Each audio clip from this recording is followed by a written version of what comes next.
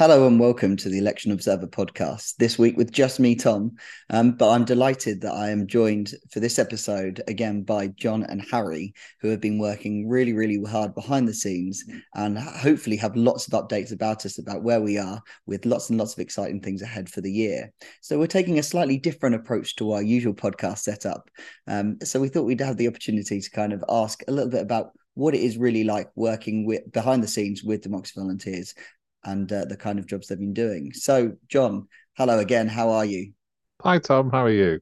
I'm very well, thank you. It's good to speak to you again. Obviously, been a little while because obviously I missed the last episode. So, just curious to know what is it that you've been up to? Well, obviously this is our busiest time of year as we head towards in England May the 4th, but in Northern Ireland May the 16th. 18th, isn't it, Harry? I keep getting these dates terribly mixed up. So 4th in England, the 18th in Northern Ireland. And essentially we're preparing by recruiting people, by preparing what we're going to ask people to look for, but also making sure that we're ready to hold our meetings with what we call interlocutors. Basically, it's a very posh word for who we talk to. So May the 4th is our primary goal, but as you know, we've got other things going on as well. Um, on Wednesday this week, we held a sort of briefing session for what we're going to look for this May, because obviously May's um, changes to the voting process in England are quite noticeable. The Elections Act 2022 brought in quite a few changes, of which some are being brought in for May. Not all of them being brought in for May, actually, which is quite interesting in itself. But the biggest change that people are already talking about is something that is increasingly a matter of some public discussion, is the introduction of ID to vote in polling stations as of this election. So that's going to be one of the biggest things we look for. But it's important people also understand that we're going to look for all sorts of other things as well. So, we're going to continue to look for things like family voting, which we regularly see across the UK, but also some of the other changes. So, for example, people going to be expected to show their ID. Some people, will have face coverings, and so polling stations need to be set up in a proper way to make sure that that can be assessed in private for those individuals. So, there's going to be lots of changes that people see, and the dynamic between the presiding officer and the members of the public is also going to change. So we're quite interested to see how those changes play out on May the 4th, and hopefully we'll be able to report some information fairly quickly after the election.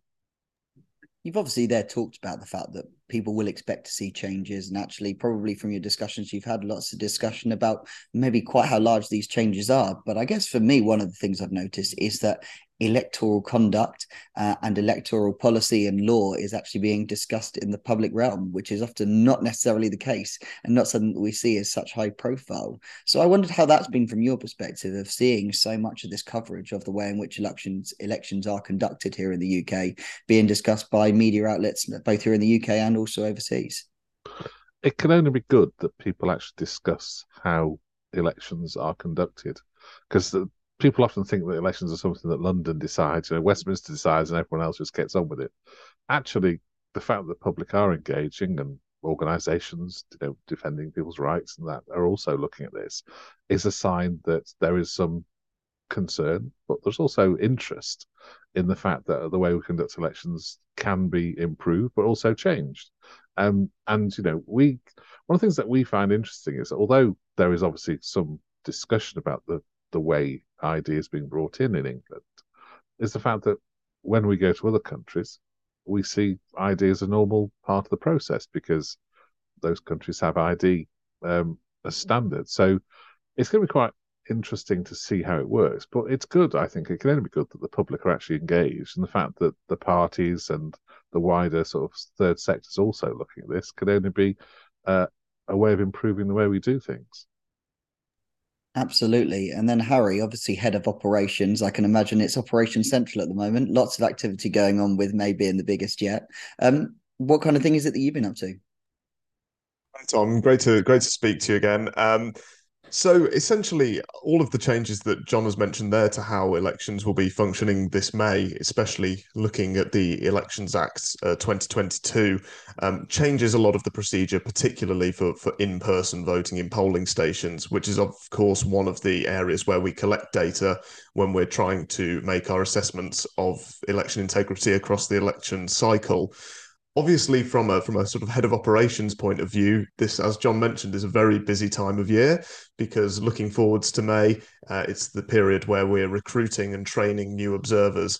And it's been really brilliant over the last few weeks to be speaking to some of our potential new observers who come from all across England, where the elections are this year, but also in Northern Ireland. And it's been great to talk to them about the process and also give them a little bit more information about what we do. Of course, there is a different type of training that will be needed for this May's elections. Even observers who have been with us for many, many years will not have seen an election run in this way in the UK. And so it's important that our observers know all about how processes are meant to be carried out around things like voter ID, but also some of the different changes to how returning officers can provide accessibility aids to people and all of these different discussions, as well as things like family voting and security of ballot boxes, which we always assess at elections across the UK. Obviously, John's mentioned there that it's good that this is in the public debate and that more people are learning about the voter ID requirements.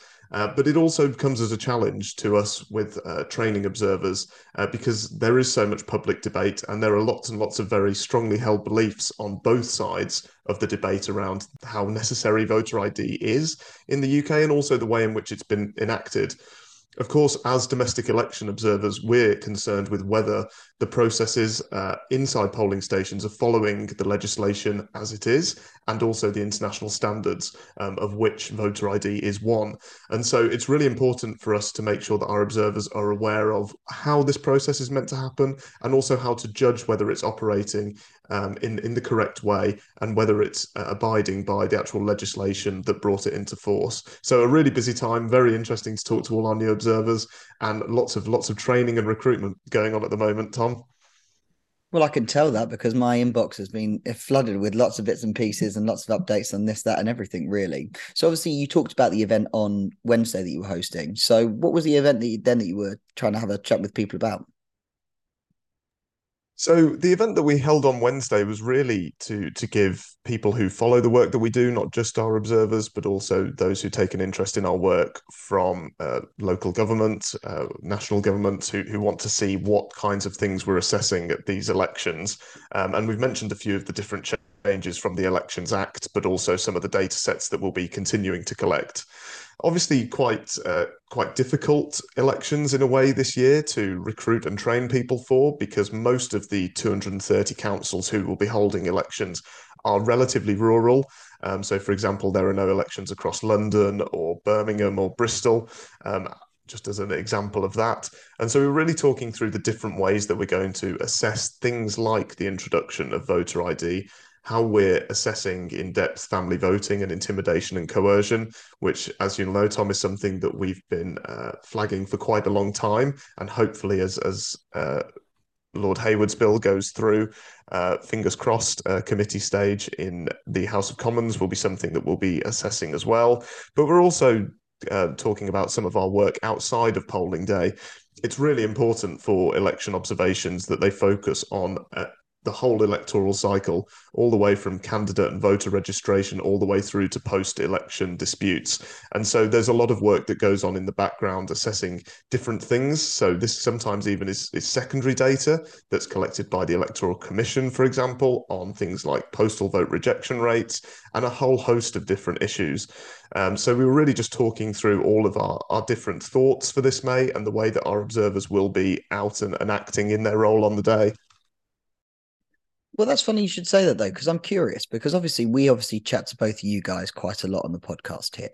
But I know, and I'm sure you'll probably be able to shed some more light here as well. It's obviously not just you guys that are heading up the operation. There's lots of work that's being done by lots of people all around the country in terms of bits and pieces and collecting up some of this stuff.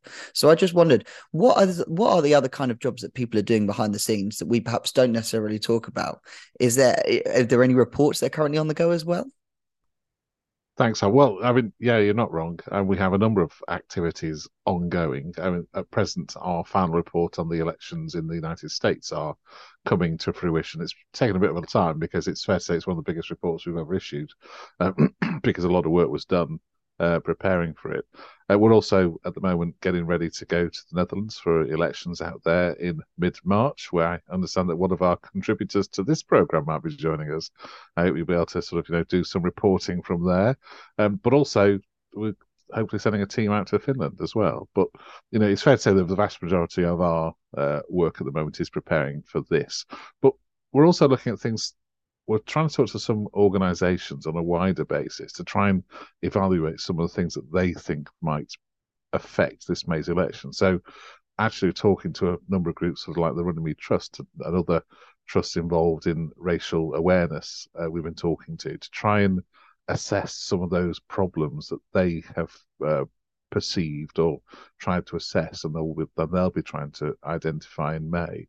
Because obviously, you're right, we do have a lot of people doing lots of things. And actually, most people are just making sure they've got the day off work on May the 4th and making sure that, that the car's gone in for a service to make sure all those roads they're going to drive around rural Devon, all those sorts of places are ready. But also just getting people ready, because although we talk about the fact that I spoke to the Electoral Association of Electoral Administrators in the autumn, and they were saying, obviously, we can't just expect everyone to just do the same as they did last year. The training's got to change, and their training's got to change, and so's ours, because we've actually got to go through, essentially, we filmed recently an entirely sort of mock polling station to show people how these changes are going to look when it comes to May, because actually polling stations are going to look a bit different. There's going to be new signage up. There might even be a third person there to sort of welcome people as they come into a polling station and check if they've got their ID with them. There might be, new cubicles that people go into to have their ID checked in private, all sorts of things. One of the things that I think is fascinating is that people say that someone's going to buy 60,000 mirrors for this May's elections so that people can rearrange themselves after having taken off their face covering. So all sorts of other things that, we're going to have to assess are things that are having to affect what we do on a daily basis. So that's affecting our training. And also, we're trying to make sure that we recruit in the right areas, because as Harry said, there are no elections in London this year. So actually making sure we get into the sort of slightly more remote places is a key part of this May. So making sure we've got drivers and things like that, that's really important. And they might seem quite prosaic, but it's actually one of the really important things that we make sure we have quite a diversity of people, but also a diversity of places we go as well. Absolutely. And that's something which, John, just as you flagged there to any of our observers this May who are listening to the podcast, if you haven't already, please make sure that you have the day off. It's obviously a little bit different this year because we have 2 polling days, depending on... I was trying to drop a very unsubtle hint, Harry. That's all I was doing. I was trying to drop a really unsubtle hint. Thank you, very much appreciated. But we've been doing lots of work with people behind the scenes. So John's mentioned there a few of the different organisations that we've been in conversation with, especially around some of the difficulties potentially of voter ID, and especially understanding that voter experience from the viewpoint of others, so that we have a range of knowledge before we go in and we start designing things like our survey questions, to make sure that we get one day every year to collect this data, to make sure that we're asking the right questions and we're really trying to sort of probe at what the issues are in polling stations. There are lots of people who are helping us with work behind the scenes, all the way from our advisory panel to some of our observers, such as Ben, who helped us at previous elections. He's got one of the jobs of doing all the mapping of polling stations across the UK. Obviously, at this election, there aren't the 60,000 that we have at a general election, but massive jobs like that people really help us out with a lot to make sure that our observers can use the time that they have on the day as well as they can. We don't want people sort of wasting time looking around for polling stations in their local area, to make sure that people are able to conduct their work as well as they can. And also we have interaction with, on a procedural level, people like the Electoral Commission around accreditation and those kinds of things. So lots of discussions going on to make sure that the observation in May is as good as it can be. Absolutely, that's it. And I can tell after 12 episodes, clearly your subtle plugs are getting more and more unsubtle as we go through. But like an air raid, mine are very unsubtle. My plugs, yeah. I'm trying to get, but people need to be ready, and it's fair to say that the more they can do to help Harry get ready, the better, because Harry's working all hours that God sends to make sure that we are ready for May the 4th. And if it wasn't for him, we really wouldn't be anywhere near ready come the election. So please try and help him as much as possible. Fill in those forms when he sends them, respond to his emails when he sends them, but also make sure that if we have any meetings, do come along, because you'll learn more about the election in readiness for when you have to go on the polling stations. Absolutely. And I guess that's the other thing as well, is that we've obviously talked about people that are already involved, that are already picking this up. But obviously there are also some people that have come across us randomly as well. So I guess the question is, if people have observed in the past and perhaps not inquired yet so far this time round, or perhaps they're coming to this for the first time now, can they still apply? So yes, Tom, absolutely. People can still apply. One of the main core tenets of domestic election observation is that we want to try and get as many people out and about across the country as we can, as long as they're properly trained and they are suitable to fulfill the role, because that really is what helps contribute to our data sets, and also means that we can get an accurate picture of the health of the electoral process across the whole of the country. We are still recruiting up until around the 10th of March. So if anybody is listening and is interested in becoming an election observer at these elections, we offer full training, follow-up training seminars, pre-deployment briefings, and lots of other things to help you make sure that you're ready for the role on the day. It is important to bear in mind that you can't be an active member of a political party. We're a completely non-partisan organisation, and that's the reason why the data that we collect is very useful. But if you are interested in getting involved, please feel free to send an email to harry.bush@democracyvolunteers.org. And I'll spell that out because I have a bit of a difficult surname. So that's harry.busz@democracyvolunteers.org. And we then go through a process where we'll have an introductory chat with you for about 20 to 30 minutes about your interests, letting you know more about the organisation and what the role actually involves, before moving on to an online training course, training seminar, accreditation, pre-deployment briefings, and some of the other events we have before the day itself. I mean, one thing there as well is it sounds like actually you give people quite a lot of time before they get into it, because I guess that's the thing, is that I remember when I first got involved and I was completely new to observation, I found it quite a daunting experience. But by the sound of things, there's a lot more time and effort now. And obviously you've had a lot more experience of working around this now, that you're able to give people that earlier support, I guess, to give them that confidence of going out there and being a confident and very competent observer on the day. Yeah, absolutely. I think that a lot of people sort of think, as an election staff, if any are listening to this, will be able to sympathise with this. A lot of people think that the job is just one day a year when there's a big election on the day.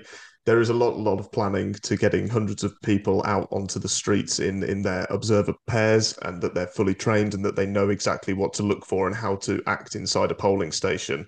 And we really want to try and make sure that all of our observers feel comfortable with the role that they have, and they know what their rights are as an observer and how they're able to observe, record, and then report back the data that they have.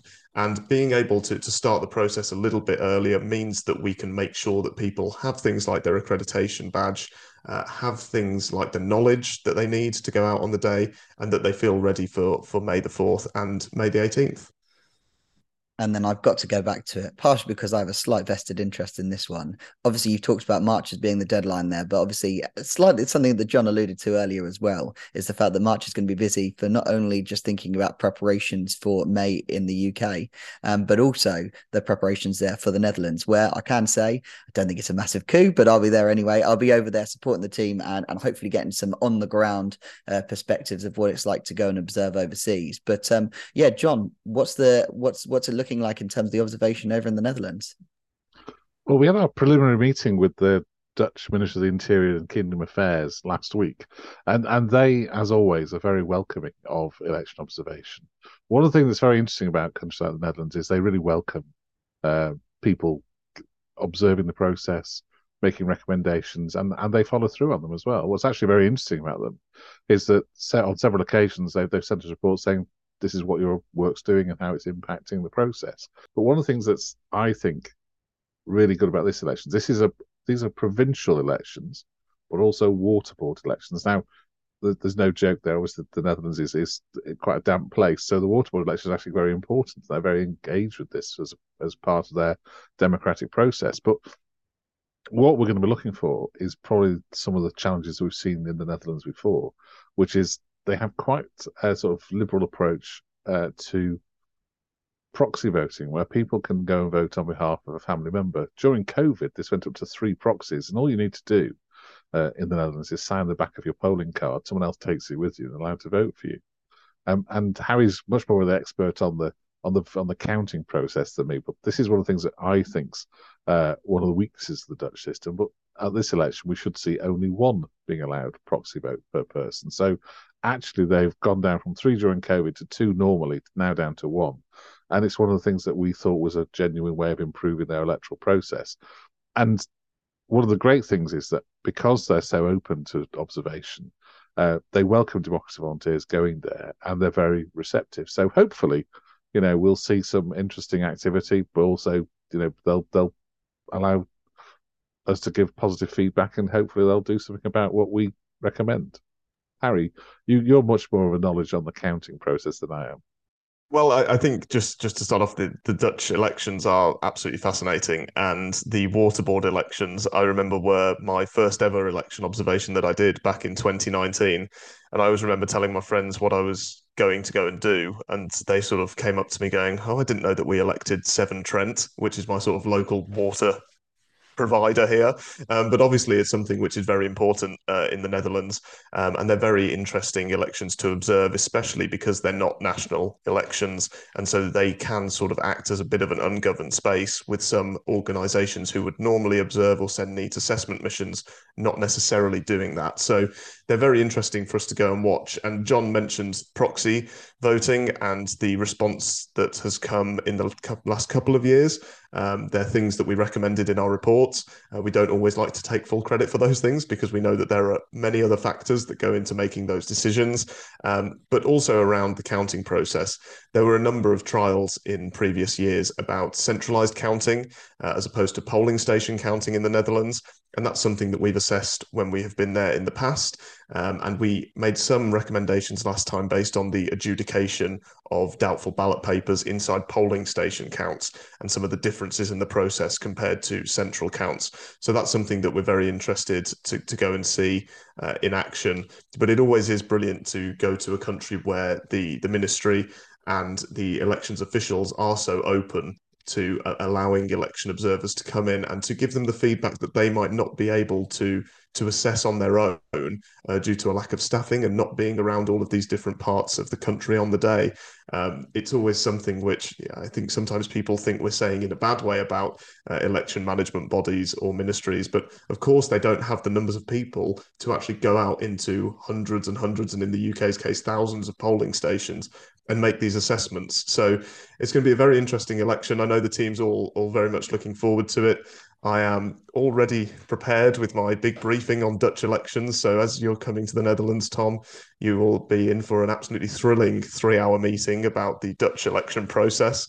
But yeah, very much looking forward to the Netherlands and also to Finland, and then looking forwards into the autumn and the winter, potentially going to Gibraltar as well. So lots of very interesting things coming up for Democracy Volunteers.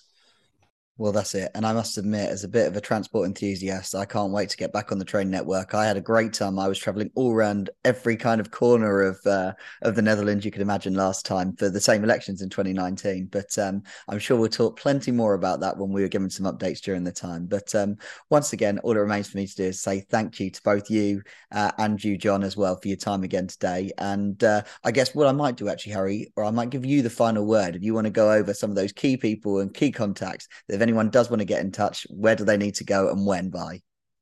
Okay, brilliant. So if anybody is interested in becoming a short-term election observer in the UK for these elections, a few things to bear in mind. The elections are taking place on May the 4th in England, but not all of England.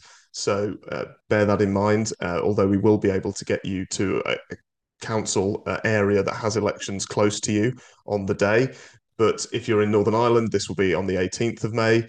You'll need to be apolitical, so you can't be an active member of a UK political party. And if you are interested, we do have introductory session slots where we will talk to you for about 20 to 30 minutes before offering you and giving you the full training and pre-deployment briefing. So if anybody is interested, send me an email at harry.bush@democracyvolunteers.org. That's Bush with an SZ at the end.